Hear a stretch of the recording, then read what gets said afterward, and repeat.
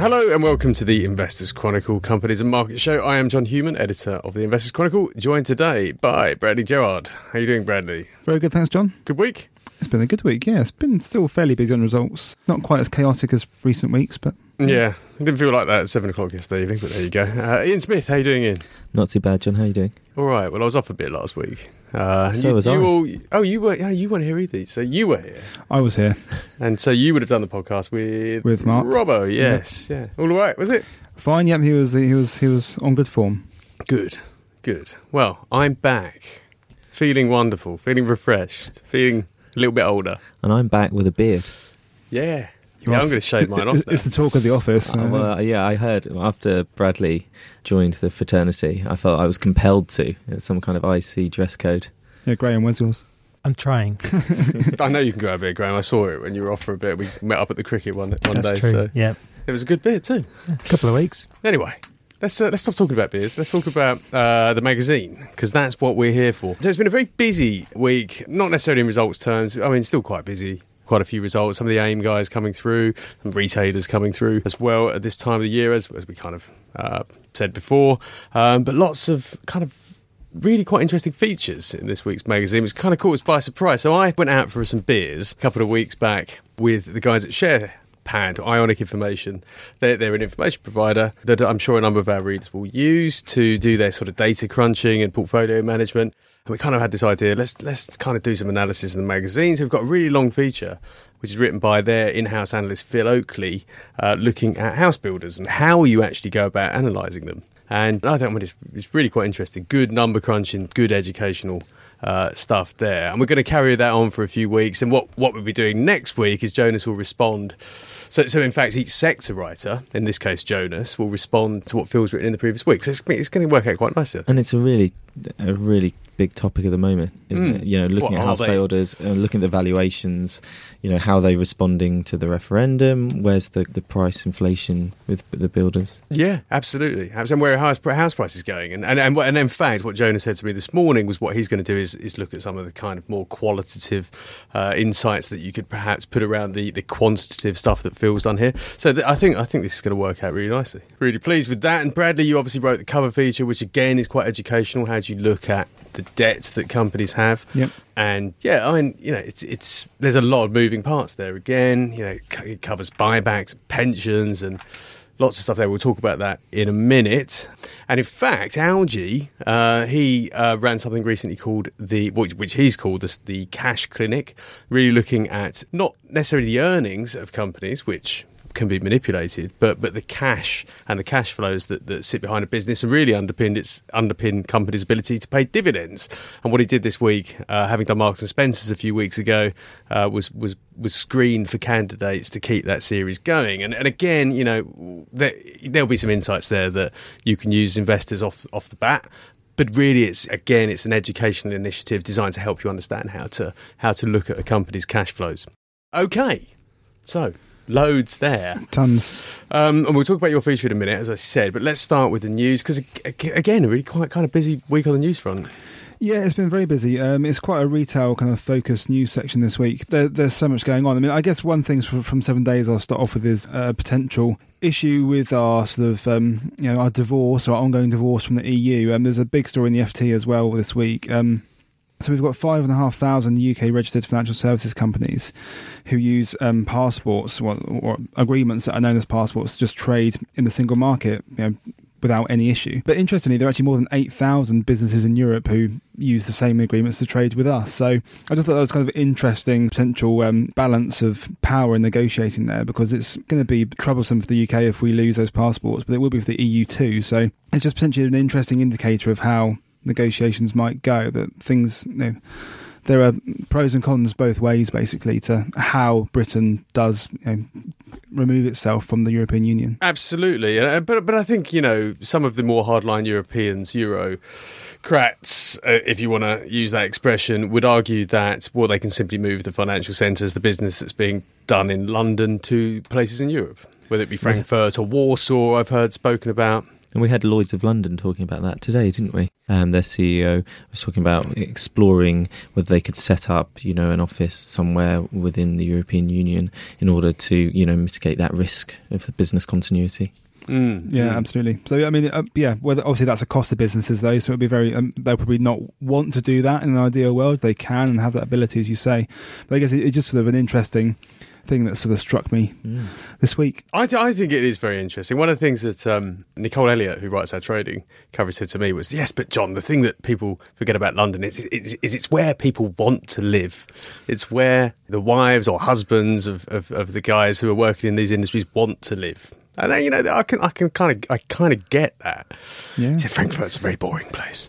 Yeah, London definitely, as kind of one of the world's great cities. Obviously, we're biased. That cultural centre is a big part of it, right? But another big part of it is the financial centre. So that's what's really interesting to see what will happen here. And I'm conscious that Bradley and I both live in East London, under the shadow of Canary Wharf, and that's a big part of it too. But yeah, I think that's a really good point that you can't ignore, the other draws of London apart from business. One of the world's great cities. There you go. You sort of take it for granted when you come here every day, struggling on a train. And doesn't feel like it at that point. Don't get started on trains. Let's not talk about trains. Not one of the great tube networks. No. Oh, the tube network's fine. The tube network is good. It's the ones that come in that are not so great.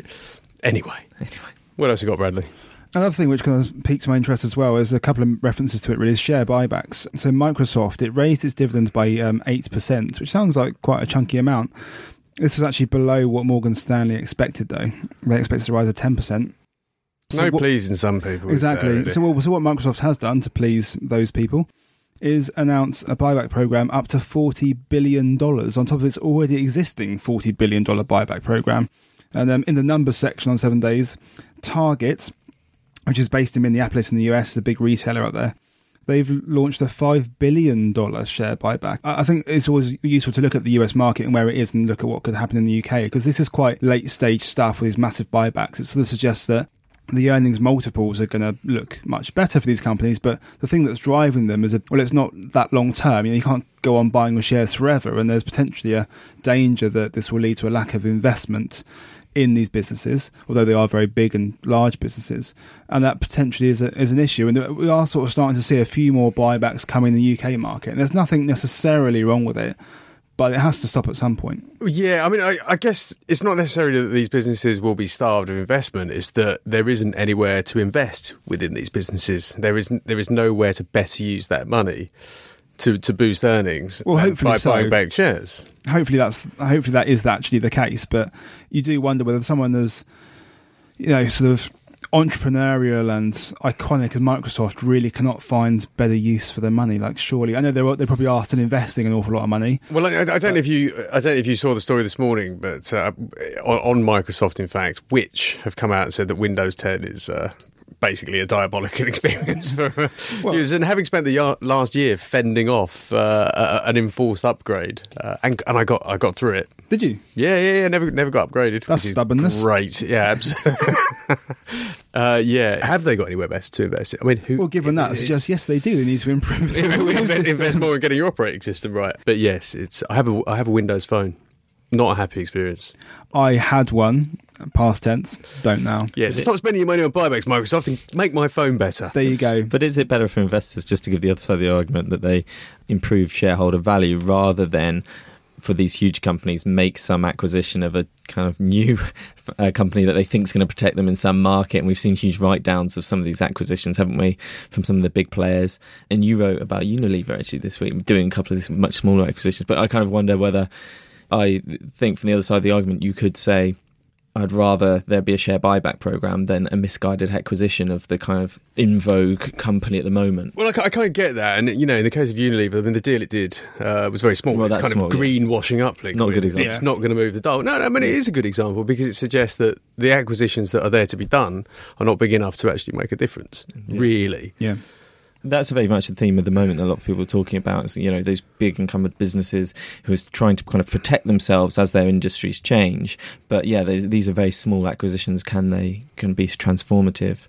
Well, yeah, I mean, you could argue buy a small business that does something like greenwashing up liquid and then invest in it over a number of years to actually move the whole market towards those kind of products. So, I mean, there is a case to say, well, a small acquisition doesn't necessarily move the dial in the first instance, but over time it might if it's invested in properly. I guess in Unilever's case, it's a bit more tangible and easier. Like it's very potentially not obvious, but it's a kind of major trend at the moment. People are becoming a bit more environmentally aware, so buying a sort of ethical company does make sense. With Microsoft, obviously, it's potentially a bit more difficult because fads change all the time, and something that's looking like it's going to just absolutely fly all of a sudden becomes unpopular, especially in the media landscape, trumped by something else. Something like, look at what happened to Yahoo, and the kind of businesses that was it Tumblr that it bought? A vast Tumblr, price. What does that do? It's a blogging platform that people thought would get, which actually did get quite popular, but then obviously other kind of blogging platforms and social media companies have massively gone past it. So they had to write down quite a lot of that acquisition, and ultimately, as we know, the CEO stepped down. Yeah. I guess this theme is quite relevant actually to one of our news stories this week, which is on Burberry. So for the first time, basically what Burberry has done is rather than showcase its next fashion line behind closed doors to only the great and the good, what it's done is stream live its latest catwalk show in London as part of the London Fashion Week.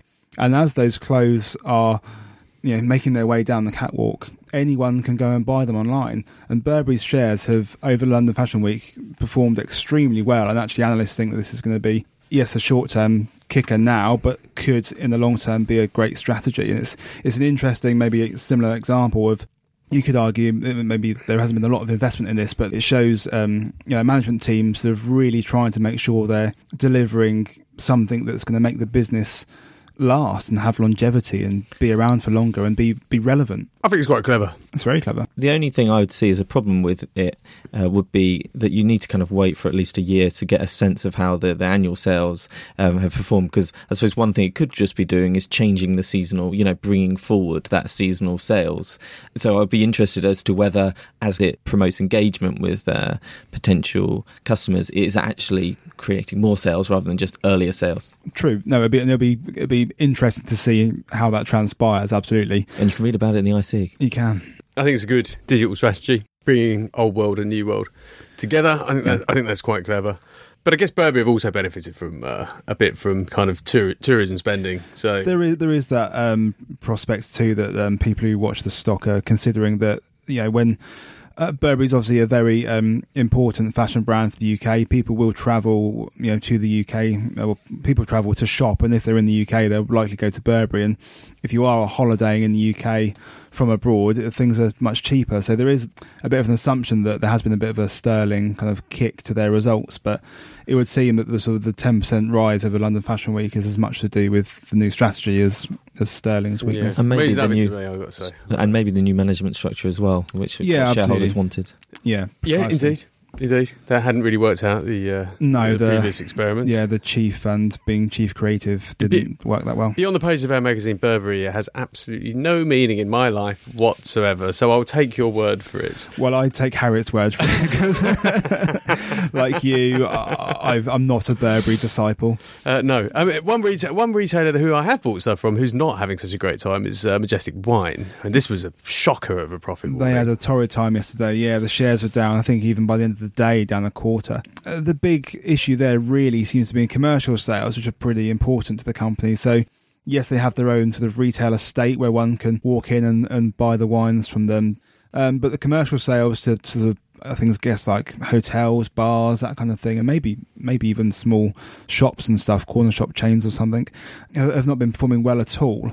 And to compound those problems, they've entered into the US relatively recently. Their mail campaign there to drum up new business hasn't gone very well. And yeah, there are just a few little problems that have culminated at the same time. I've got to admit, I haven't looked at this business for quite some time. It used to be quite a straightforward operation. You know, it had shops. They were warehousey in nature, even though they're retailers. You used to buy your wine by the crate, and you know, the more shops it opened, the better it did. But since then, so the chief executive, if I remember rightly, changed. So basically, there was something a bit weird about that. If I remember at the time, they bought Naked Wines, and what ended up happening was that the chief executive of Naked Wines became the chief executive of the enlarged entity. Yes, Naked Wines is more like an online wine. Yeah, they're kind of their shtick, I suppose, is that they deal with independent winemakers and they get wines made for them exclusively, and then they sell those on to obviously the retail customer at competitive prices. That was their kind of a key part of what they were about, and it had done very well. Hence the reason why Majestic wanted to buy it, but. You suspect that the success of Naked Wines and the historic success of Majestic means it's probably salvageable, but there are a few things, as I said, culminating at the same time, which make it quite difficult. And I guess things like, I mean, Majestic has tried to, I remember recently or early this year, they removed that sort of whole 6-bottle minimum thing. They thought that would help it out. Because it had gone down from 12 to 6 previously. Yeah. So they've done things to kind of encourage the retail customer, but it seems now maybe they have to try and do something to encourage commercials. They got, I mean, it looks like they got their entrance to the US wrong with Naked Wines, right? They spent a lot on this marketing campaign. Well, I mean, that sounds like a terribly difficult thing to do. To go into, I mean, many British businesses have tried to crack the US and treat it with their tails between their legs. Apart from the fat and lazy ones that don't try and export, according to Liam Fox on New International Trade. Yeah, I'm not sure he was too well received on that point. But going into the US is very tough. Yeah, and I think definitely there's a risk of overreacting to this kind of news as well. They've tried something, the marketing, they've spent a lot of the marketing, that's going to hurt their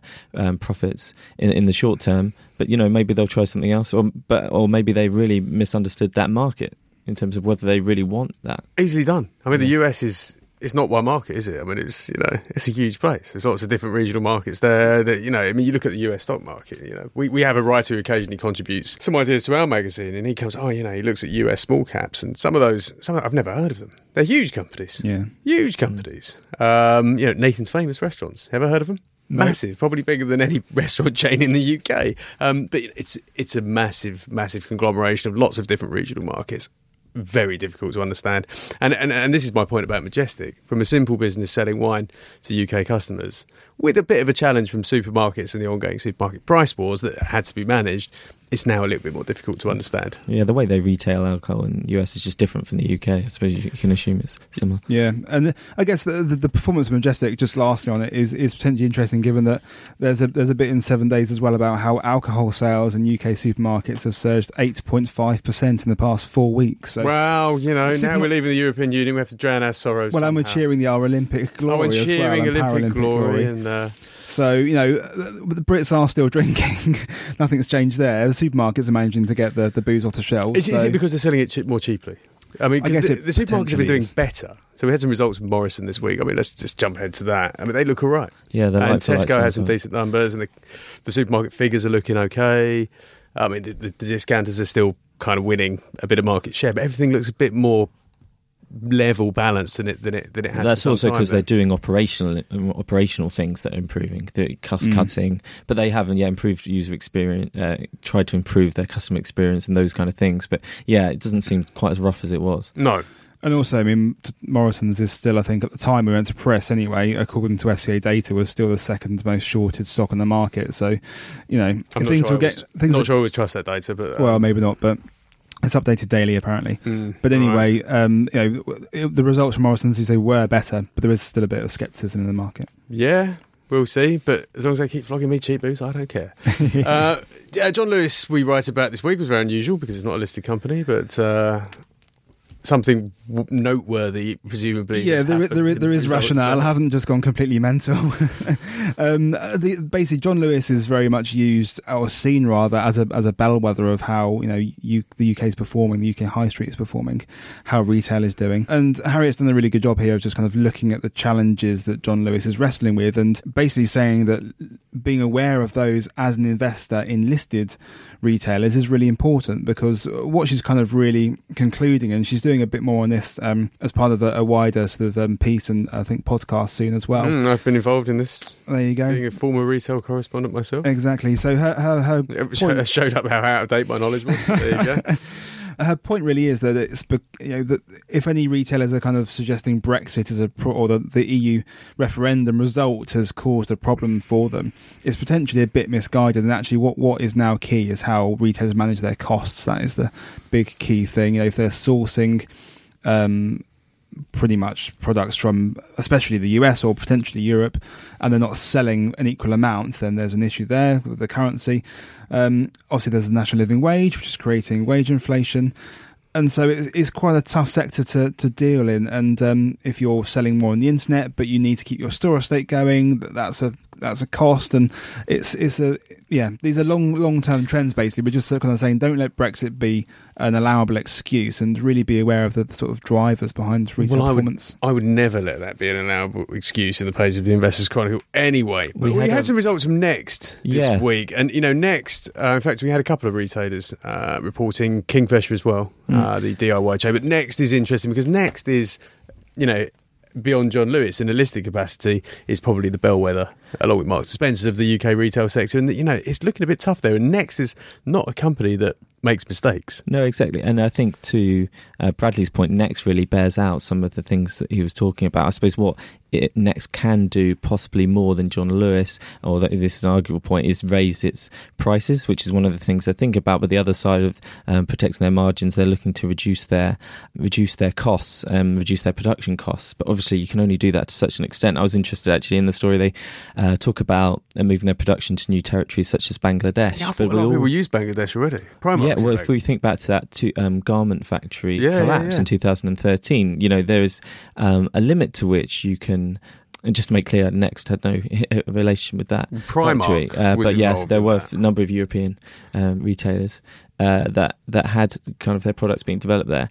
But there's a limit to how far you can push that in terms of reducing the cost of production, and there are risks to reducing the cost of production in that way. So, you also had pressures from those local producing markets, so Bangladesh and Vietnam. And in fact, in Vietnam, around the same sort of time, there were massive protests about the working conditions and the wages that they were being paid there. So yes, there is an opportunity to cut costs by shifting production to a different markets, but at the same time, they are inflationary markets themselves, so wages will rise there, and that's why they're constantly moving to different markets. Exactly. The wonder of globalization, not brilliant for workers in said countries, but and I suppose that's why it's not surprising that they are also thinking about, or one of the options is looking at the other side of things and increasing their prices. But on price deflation, that's something that John Lewis said was hurting them, and growing competition in terms of online. So, it's not easy at either end when it comes to retail at the moment. Yeah, Next share price looks pretty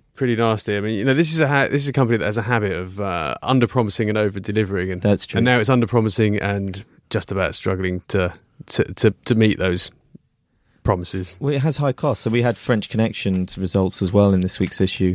And if you look at the costs that they are running in terms of rent and growing staff costs, it's high. It's hard to, say that is a business that is still going to be making good money in the kind of medium term. So those costs are being borne outside of the UK or in the UK, or everywhere? For French Connection. But what Next has as a problem in particular that they've talked about is their buying costs have increased because they're buying stuff in dollars, and then they're selling in pounds in the UK, so they don't get to kind of protect themselves when it comes to the currency translation. So they're kind of multiple pressures. But as you say, Lord Wolfson has a knack of under promising and over delivering, so it could just be further cautionary comment. They're going to get to a point where they're going to be very, very much worth buying. Looking at that share price, and at 12 times earnings, you've got to think they're almost there. Yeah, but I'll certainly be keeping an eye on that. I think that is one great company. Definitely not one to write off. Definitely not one to write off, but it will be a risk if they start increasing their prices. Yeah, Kingfisher, I mean, that's a different story. I mean, this is a company that was under delivering for quite a long time, and that share price is flying, really. Yeah, I mean, pretty much. I mean, obviously the months aren't on that share price chart, but it looks like since the referendum, it's just gone great guns. That's not just that maybe takes away from what management are doing. They did, at the start of this year, I believe, or very back end of last year, launch their sort of 5-year transformation plan, which is going to, in their hopes anyway, yield a £500 million uplift to annual profits above what they make now once it's complete. That's a lot of money. Their half-year profits that's about the level of their half-year profits this time. Exactly, yeah, it's a lot of money. But when you go through the plan, there are a lot of things that sort of quickly start to add up. So they're refining their kind of their main kind of core B&Q range, whereas before they might have stocked, say, I don't know, 7 types of sink or something, whereas now there'll only be 3. I mean, that's not a specific example, but just to give listeners the idea of what they're doing, they're just stocking fewer types of each kind of item, which reduces sourcing costs, distribution costs, lots of other things. Doesn't it encourage people to go and say, well, they've only got 3 types of sink, I'm going to go and look around and see if I can find a nicer sink? Well, think about as a big use of B&Q, think about paintbrushes, for example. You know, there will be multiple ranges of packs of paintbrushes. Now, the average person redecorating their house doesn't really need. Although there are differences between good and bad paintbrushes. I've never been able to work out the difference between a £6 paintbrush and a £1 paintbrush. I'll tell you, it's about the amount of bristles that come off when you're painting, which is rather annoying to pick off. But anyway, let's not go down that route. Yeah, but that's a 50p paintbrush. Yeah. So, I think that does make the point. You know, it's like, okay, you can have a premium range or you can get a brand in there, but you know, having multiple brands from the value upwards. Basically, what when they launched the plan, what they said they believed they had done anyway was got to a point where they were just offering too many types of different things. I mean, I think at the time at the time I think they used the example of light bulbs, and it was a crazy amount of light bulbs they were selling, when really a light bulb was just a very simple thing. You either want it to be energy efficient or you don't, or you want it to be a couple of brightnesses, but you don't need a choice of 7 40-watt bulbs, you know, for instance. So, speak for yourself, well, yeah, sorry. I'm so monochromatic in my bulb choice. But it also reduces the amount of... Because one thing you don't think about is they have to display a lot of their items as well. So the more types of item they have to display those, and they're not for resale. So I'll tell you what they have got. They've got more lighting than I've ever seen in my life in a B&Q store. Yeah, not anymore. Well, I think in this way, I'll venture to go so far as to say that... Sorry. I'd go so far as to say they're learning a bit from Screwfix, which has been doing really well. And Screwfix, if you go into one, it's the simplicity. You would click and collect it, or you turn up. It's mainly a kind of a warehouse just with a kind of retail front. This is a subject that has come up on several occasions on this podcast because I won't go in B&Q anymore.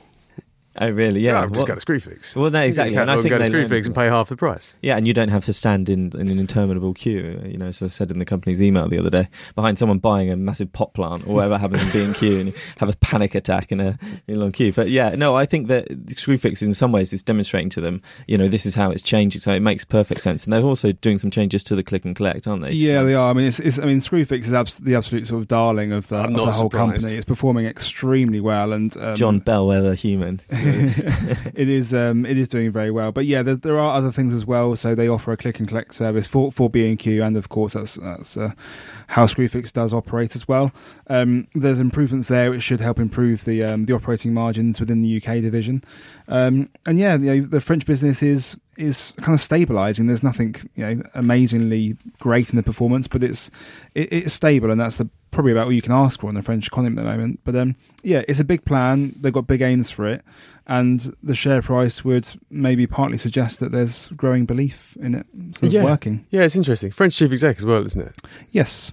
Yeah. Yeah. No, I remember Veronique Lowry, I think she's called. Yeah, that's right. That's right. Yeah. I think it is. No, I remember my childhood holidays to France. I always remember massive supermarkets and loads of DIY shops. Multicolour pens. Monsieur Bricolage, Brico Depot. That's them. Is that them? No, Castorama's them. Castorama, right. I think of those like pens that have the eraser on the other end. Yeah, those. That was a highlight of my summer holidays. That literally was the highlight. Going to the Mammoth and buying like all my stationery for the year ahead. That is sad, isn't it? What a wonderful trip down memory lane. Anyway, right, so let's talk about your feature. So it's about debt. It is. And I must admit, you said, I've got this idea about good debt, bad debt. You know, when should companies carry lots of debt? What companies can get away with carrying lots of debt? When does debt become a problem? And that sounds good, Bradley. And then the next thing I know about it was when I saw it. Yeah, it was, and I think you did a good job. There was a bit of a germination period, that's for sure. But yeah, hopefully, we'll obviously give listeners a brief overview of it now, and hopefully the readers will find it useful. So I've kind of broadly looked at some of the key metrics that fund managers really like to use to analyse debt, and I guess that. And you have spoken to quite a few fund managers. I have, yeah. And I guess the context of doing this now is the fact that obviously we've just had the Bank of England enter the fray in terms of buying corporate bonds. Interest rates are at record lows. It's potentially a very good time for companies to borrow more, which in a way makes it almost puts a greater imperative on investors to make sure they know why the companies they invest in are borrowing, what it's being used for, whether it's actually reducing the cost of debt, perhaps, or they're just refinancing. So in a way, it's becoming really important now to understand a debt profile, given the sort of macro environment we're in at the moment. Yeah, and it's quite complicated. So we have a figure in our results tables, gearing. Yeah, and gearing is essentially the ratio of debt to net assets. Generally speaking, 100% gearing would be basically the level of debt is the same as the level of assets in the company. And a lot of the time we'd look at a company with 100% gearing and say, that's better be watchful of this. But then often we see companies with much greater gearing than that, but it's fine. And it seems to be the case for a long, long time.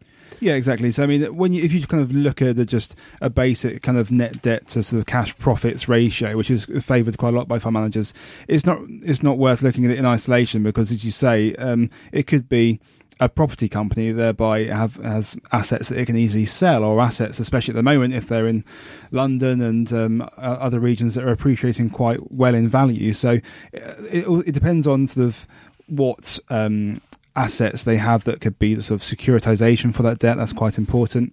And also the type of business that they are. I mean, a lot of fund managers would argue that something like a utility company can have a lot of debt because it's well, they don't know exactly how much they're going to be receiving from their customers. They've got a near not certainty of income, but they've got a pretty good idea, and also not on that side of things, but sort of maybe some slightly more defensive retailers or consumer goods companies who rely on those regular small repeatable purchases, where the business model is just selling things that we need, that we're not going to stop buying, like toothpaste or what have you, deodorant, those kinds of things. Well, you mentioned Unilever in the feature. I don't know what their level of debt is actually. The gearing perspective, but I don't off the top of my head. I do remember it's never been low. No, I mean they have a big chunky old debt pile. Yeah, they do, and some would argue that's okay because of who they are and what they do. They're selling items that we regularly buy. We don't think about it. We're not going to stop buying them unless things get really, really bad. Yeah, and a lot of their assets are intangible as well because they're brand assets. Yeah. So it's not like plant and machinery in a lot of cases. So in a way, that's potentially an issue because obviously, if things turn against them, then they haven't got that. Whereas if but it's unlikely that things are going to turn against them. It is very unlikely. But I guess what some people would say is it's quite nice potentially if a company is in difficulty that it has things it can sell and help repair the balance sheet a bit. Obviously, if it needs to sell it, then it's maybe not going to get a good price. Yeah, I think we should be long out of that story. Yeah, but just the flexibility to be able to sell things can be good anyway in the right situation. Yeah. So you have done some number crunching. Yep. Did you find anyone that we should be taking paying any closer attention to?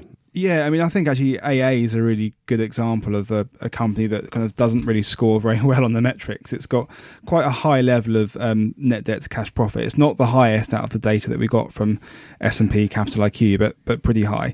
But potentially the most worrying thing is that its total debt to total assets as a ratio was 1.6, which is the highest of any of the companies that we had in the data set of companies above £100 million. So that's going to be like 160% gearing if we in the context of our results tables. Yeah, so it's got a sizable debt pile for the size of the company. And that's common, isn't it, in some ways for companies that come from have a private equity element of their history, right? It's that companies like they're loaded with debt and they put it back onto the market. So it's not always, don't invest in this company. It's kind of how are they doing? And Saga was another one that we reported on the results this week. How are they doing at reducing that net debt to cash profits ratio? And if they're doing it in a measured way, it doesn't mean you shouldn't invest in them. But it is still a risk, and that's why we put the leverage ratio there. It's a little bit crude, but it's a good way, and we have one for banks too, which is slightly different. But we put it there just as a kind of rule of thumb. Yeah, exactly. It's just something to be mindful of. And as you say, actually, AA has been able to refinance some of its debt recently at a lower cost to it. So that is good, but it still does boast a very large debt pile of the size of the company. It's just something that you need to be aware of, because on a sort of net debt to cash profits level, as I say, it's not sort of the highest. It would probably be considered high because it's within the top 20 of all the companies that we got through the screen. But yeah, and it's there with companies that have, you know, a lot of debt as part of their, you know, business model. Yeah, exactly. Yeah. So I look down this list, and you've got property companies. Yeah. You would expect that they borrow to buy. Yeah. As you would when you were buying a house for your residential use. You've got the pub companies there that we know are probably still getting out of overexpansion. Yeah. Over quite a long period. It's taken them a very long time to get off of this list. Yeah. But again, essentially they're the same as a property company. They kind of are, yeah. I mean, they will often, there'll be a mixture of lease and ownership of buildings, yes, as you say, and some are even, I think his enterprise has a growing kind of commercial property arm as well. So yeah, the ones that jump out to me, so Shire. I mean, that's a pharma group. Yeah. But then their debt may be high because they've just bought a very large company. Yeah, that might have. They actually this week issued we're going to issue a very large bond as well. So that probably does. A bond to presumably refinance to help fund the acquisition of Baxalta. Yeah. Yeah. It's a bridging loan that they had. It's a bridging loan. Yeah, you never want one of them for too long. Exactly. If you haven't bought a house with one of those, you'll know why John says that. In fact, Shire, it's been a tip of ours. It's done extremely well. Yeah, it's done. It's done really well. This week. Transformational acquisition. So there is an example of debt being managed properly. And actually, one thing that you mentioned here, this I've never seen before, is what you talk about with Serco. Yeah. So there's a company that, it's had its fair share of troubles lately. And, you look back at that company, and so you have three very excellent graphs here, which show how it's managing, not just bringing down its overall indebtedness, but how it's actually managing the peaks and troughs of indebtedness that occurs within the year. So we see debt, and what you see in the magazine is at a period end, but that doesn't reflect changes in debt throughout the period. Exactly, yeah. And what this shows is that those changes can be quite large. Yeah, I mean, basically, debt can be sort of flattered by ensuring that as a business you collect as much as is owed to you from your customers. You run down your inventory and you delay paying creditors ahead of key reporting dates. So you kind of like, perhaps.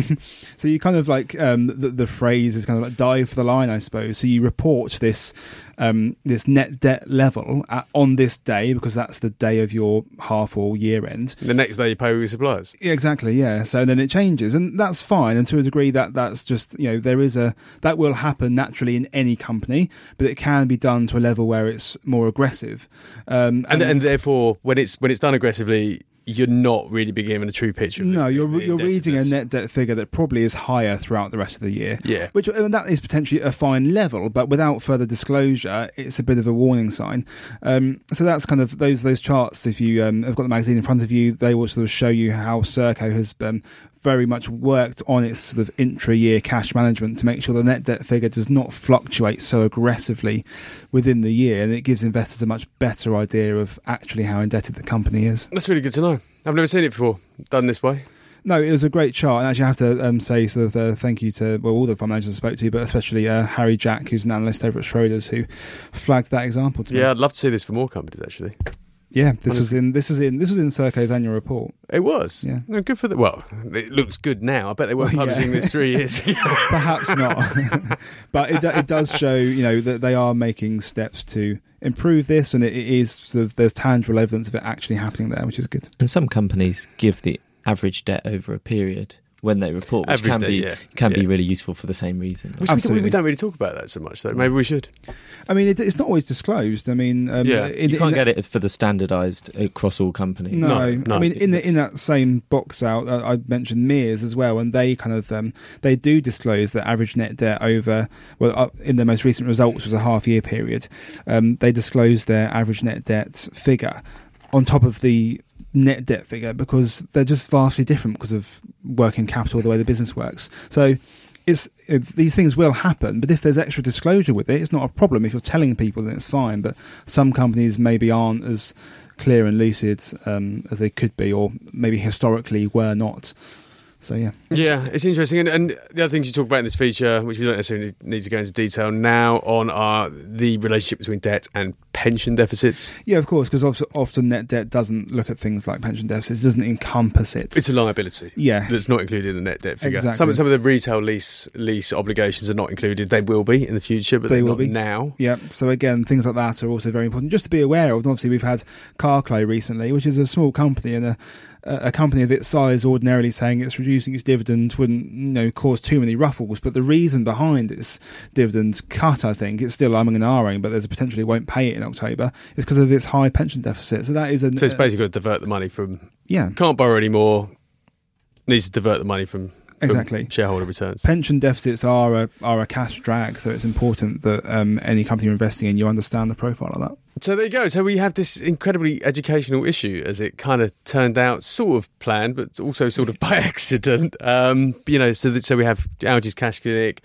That obviously relates to this feature on debt, which obviously relates very much to the work we're doing with SharePad and Phil Oakley. So fantastic. Thank you very much, Bradley. So I guess we're almost out of time. We have covered a lot of ground here, including some of the results. Ian, were there any that you noticed particularly this week in the hopefully the final flurry of results season? Well, actually, I think the next magazine might just be as long. Oh no! Don't say that. we keep calling the end of the results season, and now, there's some smaller companies that we've tipped that I think kind of keep the party going in terms of results. Great, they're great.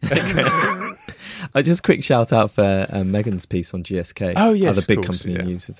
That was a big story. Yeah, in fact, GSK is the subject of the next Cash Clinic. Oh, great! Big dividend payer, interesting financial situation there.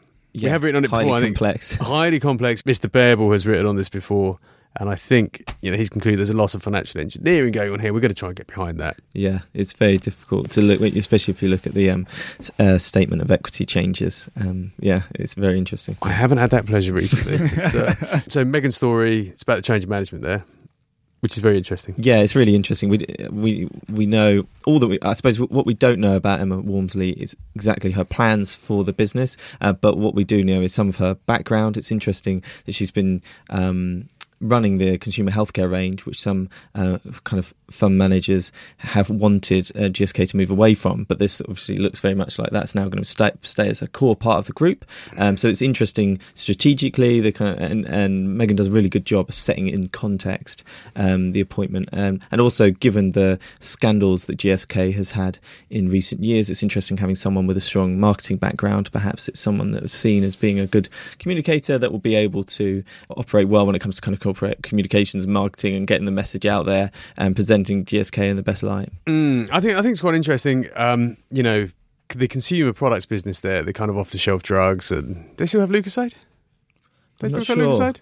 I don't know if We've they do. Picked out Sensodyne, Horlicks. Sensodyne, Panadol, Horlicks, stuff that you can buy off the shelf, stuff that has kind of medicinal properties but isn't high-end pharmaceutical stuff. I mean, it's a big part of their business, and presumably very profitable as well. Yeah, and it's a quarter of all sales now. I think it's been growing as a proportion.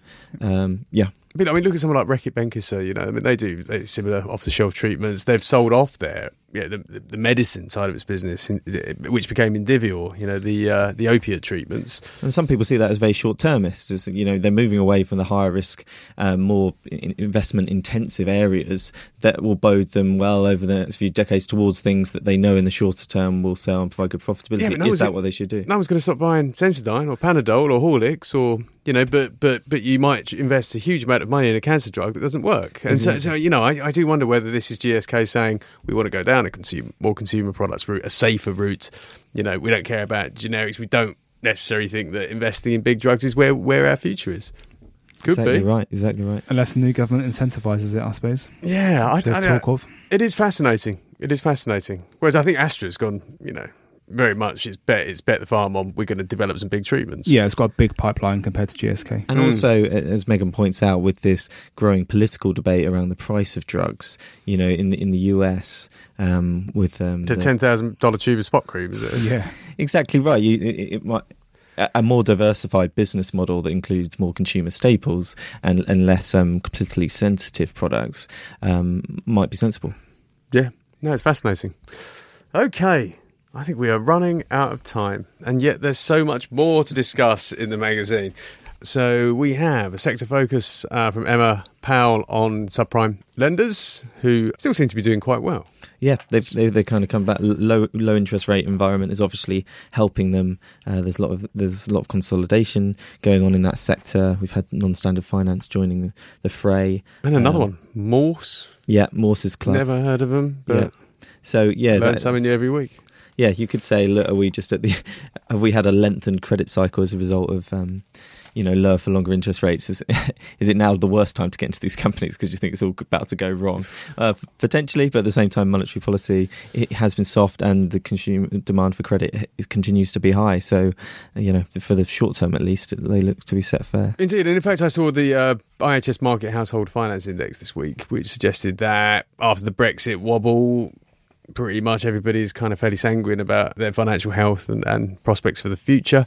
Lots in the personal finance and fund section, including an excellent big theme by Kate Bealey on biotech, which is interesting in the context of what we just said about GSK. And I think she's recorded a podcast on that subject as well. And it's actually what we're going to be looking at again in next week's cover feature. It's a massive, massive area. All the usual tips, comment, more results than we've had time to mention today, and actually more news as well than we've had time to mention today. So anyway, thank you very much, Bradley. And thank you, Ian. It's good to be back. Pick up the magazine, Debt Health Check, £4.70, all good news agents, or get on the website and subscribe. And we'll be back again next week. Thank you very much.